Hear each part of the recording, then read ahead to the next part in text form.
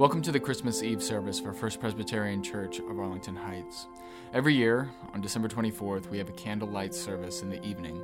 This is the sermon from that service. Our first scripture reading comes to us from Isaiah chapter 9, verses 2 and 6 and 7. The people who walked in darkness have seen a great light. Those who lived in a land of deep darkness, on them light has shined. For a child has been born for us, a son given to us. Authority rests upon his shoulders, and he is named Wonderful Counselor, Mighty God, Everlasting Father, Prince of Peace. His authority shall grow continually, and there shall be an endless peace for the throne of David and his kingdom. He will establish and uphold it with justice and with righteousness from this time onward and forevermore. The zeal of the Lord of hosts will do this. The word of the Lord. Thanks be to God. Our second reading is from Luke 2, verses 1 through 7. In those days, a decree went out from Emperor Augustus that all the world should be registered. This was the first registration and was taken while Quirinius was governor of Syria. All went to their own towns to be registered. Joseph also went from the town of Nazareth in Galilee to Judea, to the city of David, called Bethlehem, because he was descended from the house and family of David. He went to be registered with Mary, to whom he was engaged, and who was expecting a child. While they were there, the time came for her to be delivered. And she gave birth to her firstborn son, and wrapped him in bands of cloth, and laid him in a manger, because there was no room for them in the inn. The word of the Lord. Thanks be to God. Our third scripture reading, it comes from Luke chapter 2, verses 8 through 20. It says that in that region there were shepherds living in the fields, keeping watch over their flock by night.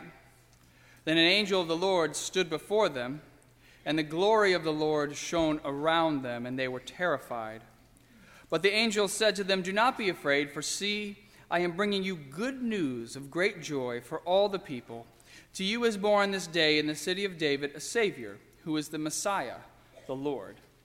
This will be a sign for you. You will find a child wrapped in bands of cloth and lying in a manger." And suddenly there was with the angel a multitude of the heavenly host, praising God and saying, "Glory to God in the highest heaven, and on earth peace among those whom he favors." When the angels had left them and gone into heaven, the shepherds said to one another, "Let us go now to Bethlehem and see this thing that has taken place, which the Lord has made known to us." So they went with haste and found Mary and Joseph and the child lying in a manger. When they saw this, they made known what had been told to them about this child, and all who heard it were amazed at what the shepherds told them. But Mary treasured all these words and pondered them in her heart. The shepherds returned, glorifying and praising God for all they had heard and seen as it had been told to them. This is the word of the Lord. Thanks be to God. Our fourth scripture reading comes from Matthew 2, verses 1 through 11. In the time of King Herod, after Jesus was born in Bethlehem of Judea, wise men from the east came to Jerusalem, asking, "Where is the child who has been born King of the Jews? For we observed his star at its rising and have come to pay him homage." When King Herod heard this, he was frightened, and all Jerusalem with him. And calling together all the chief priests and scribes of the people, he inquired of them where the Messiah was to be born. They told him, "In Bethlehem of Judea. For so it has been written by the prophet, 'And you, Bethlehem, in the land of Judah, are by no means least among the rulers of Judah. For from you shall come a ruler who is to shepherd my people Israel."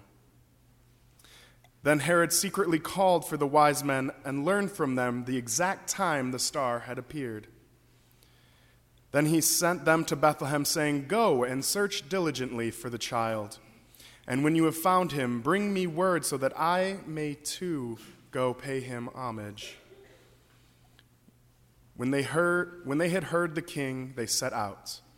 And there ahead of them went the star that they had seen at its rising, until it stopped over the place where the child was.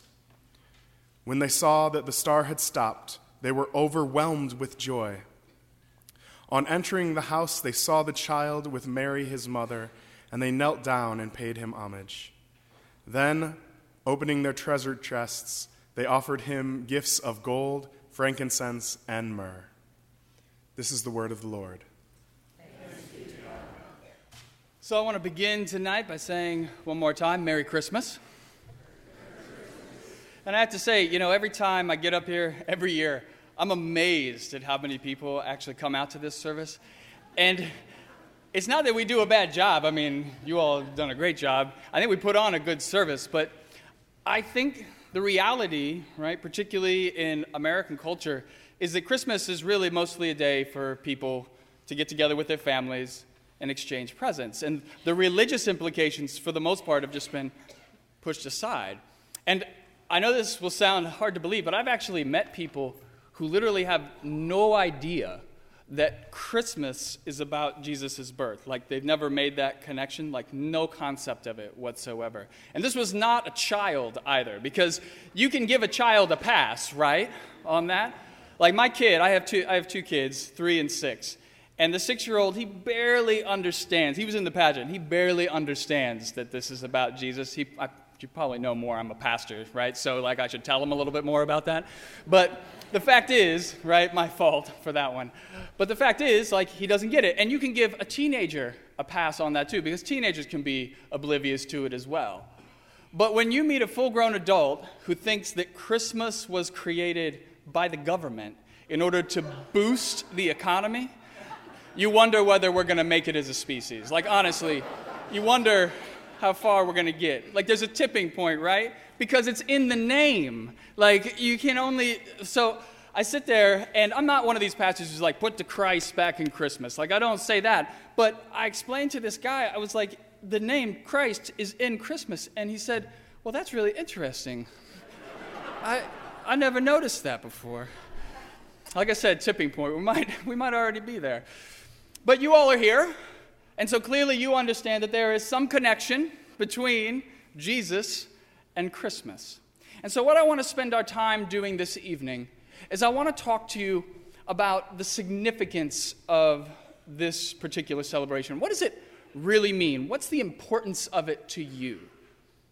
And in order to do that, I want to turn to the scripture we read from the Gospel of Luke. That's what we're going to primarily look at today. Now, that scripture, if you were looking, it starts off by saying that Mary and Joseph, Jesus' parents, they're making their way from Nazareth down to Bethlehem.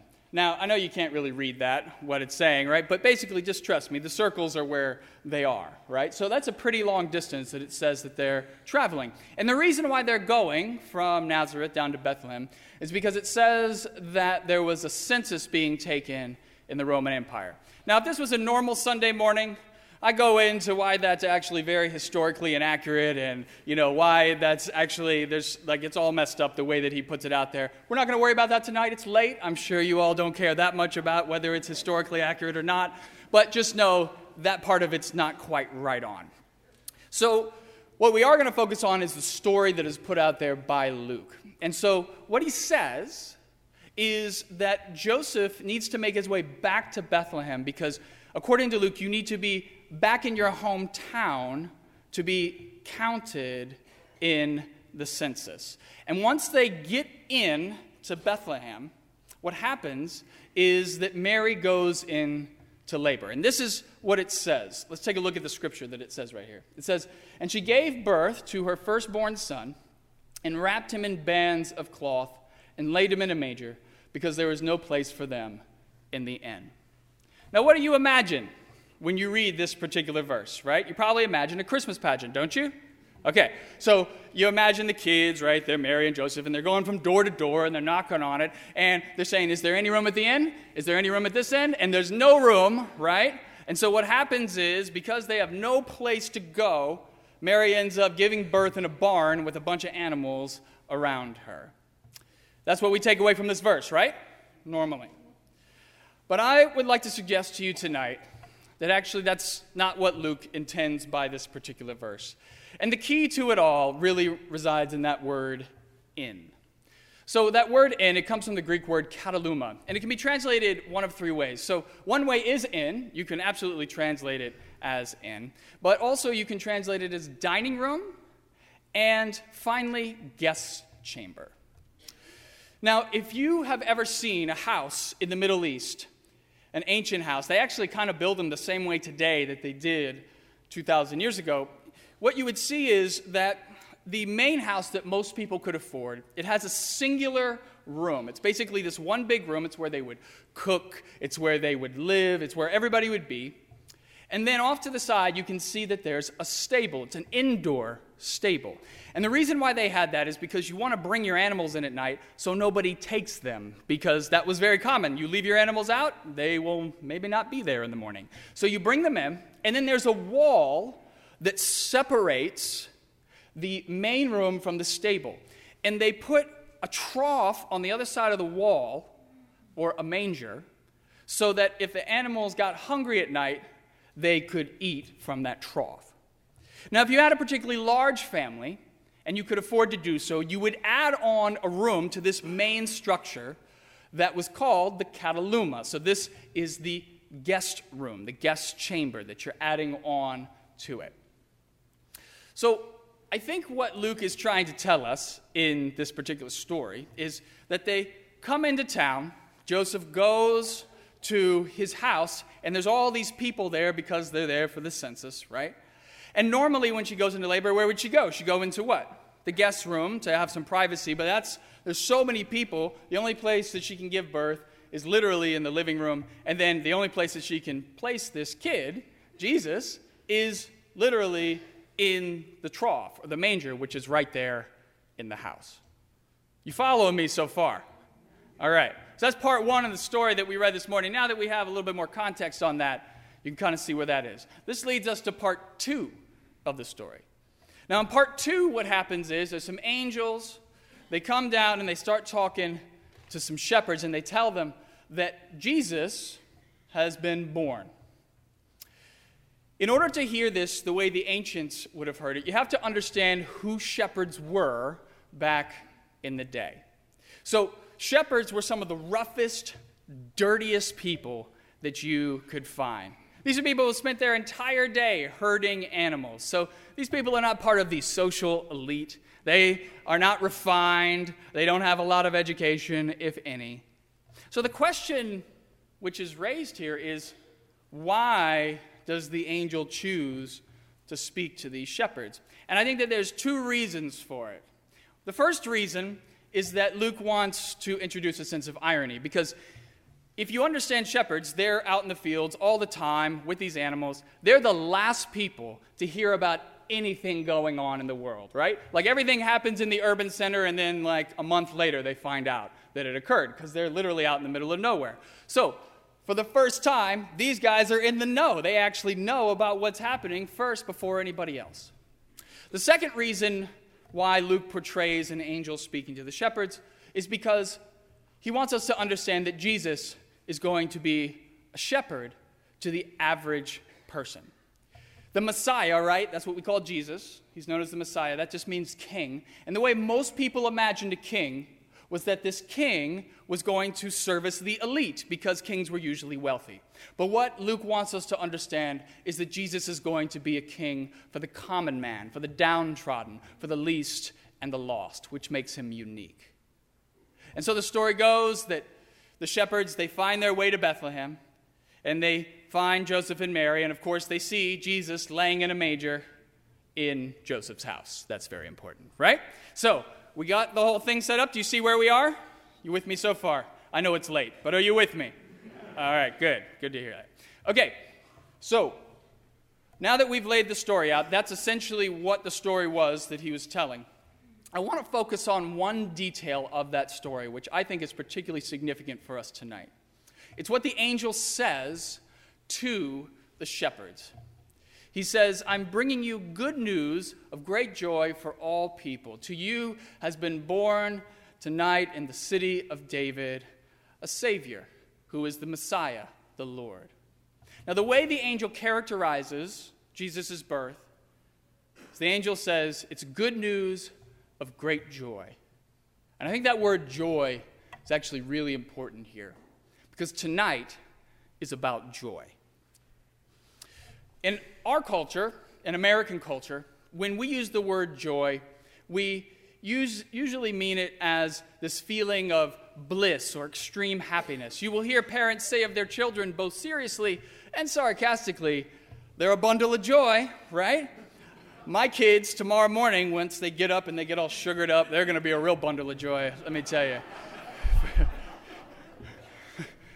First 4 hours are going to be fun. So, what we mean by that, right, is that our children bring us what? Extreme happiness, a lot of happiness. And so in our culture, joy and happiness are synonymous with one another. But if you go back and look at the roots of these two words, you realize that they're talking about two very different things. And I'm not going to bore you tonight with a lot of Greek roots, I promise you, but I got to talk about two. I got to talk about the root of the word happiness, and I got to talk about the root of the word joy. So happiness, it comes from the Greek word makarios, and it refers to two different types of circumstances. The first type of circumstance has to do when you're a person of wealth, and you can be free from all the cares and worries of the average person. Since there were very few people in ancient Greece who had wealth, this type of happiness really only applied to a small fraction of the population. The second type of circumstance that this refers to is when a person experiences a stroke of good luck. Like you received some money that you hadn't expected, or you were sick and you had a turn of good health. Now, this is much more universal in terms of what we've all experienced. And really, it has to do with unexpected good fortune. By contrast, the word joy comes from the Greek root kairo, and it actually is best translated as culmination of being, or good mood of the soul. Joy, in Greek, really they believed that it only came from God, and that it was the result of the accumulation of virtue and wisdom. To make this a little clearer for you, the opposite of joy in Greece was not sadness, as it is in our culture, but fear. Because sadness to them was an emotion, but joy is something deep inside of you, and fear can be the exact same thing. So, the difference between happiness and joy? Happiness is something external to who you are. It's external circumstances affecting you. Whereas joy is something that's found deep within your being. And I know you might be sitting there, because if I was sitting where you are, I would say, okay, I don't really care about the difference between joy and happiness. Like, really, what difference does it make? And actually, I want to tell you, I think it makes a big difference. A big difference, because it actually impacts the way that you live your life. So, that word happiness, when I was talking about it, it really relates to things, money, and comfort. Happiness is when your external environment provides you with pleasure. And I would say that for most people, Christmas is about happiness. Would you agree? Okay, because Christmas, what happens? We get gifts, and those gifts make us happy. You all know what's going to happen, right? Tomorrow morning, right? You're going to get up, and you're going to get a gift, and you're going to unwrap it. And that gift is something that somebody picked out specially for you. And once you open it, it makes you feel really good, doesn't it? That somebody cared enough about you to actually do that for you. And that's a great thing. It's wonderful when somebody cares about you that much that they went out of their way to get you a gift. But that feeling, how long does it last? A couple hours, maybe if you're lucky, a couple of days. And then what happens? It goes away. That's a temporary feeling, right? It's not something that can be sustained indefinitely. And yet, there are many people in our culture who have convinced themselves that they deserve to be happy all the time. They want every day to be like Christmas, where they're opening presents, right? And this mentality, it actually has a huge impact on your behavior. Because if you think you deserve to be happy all the time, then you will do anything to ensure that you remain happy. I remember when I was back in Pennsylvania at my last church, I was counseling a woman who was having some marital difficulties. And she came to me, and as we got into it, I realized that the issue that she was talking about was that she had to work at her marriage. This was new for her, that she actually had to work at it. And the way that she put it to me, she said, it used to just be so easy. We didn't even have to try. But now I just feel unhappy because, he used to light up when I came in the room. And now he barely notices that I'm there. And so I tried to explain to this woman, I said, well, the fact is, A, marriage takes a lot of work. B, marriages shift. Relationships, you all know this, right? It shifts and changes over time. She didn't want to hear it, though. She's like, we'll probably just go get a divorce because it's my happiness that matters. And I was like, what? It's your happiness that matters? Like your husband's just some thing that you can discard with when it no longer suits your needs? He's not a phone that you trade in at the store for a better model. I mean, what about the consequences to your family, to your children?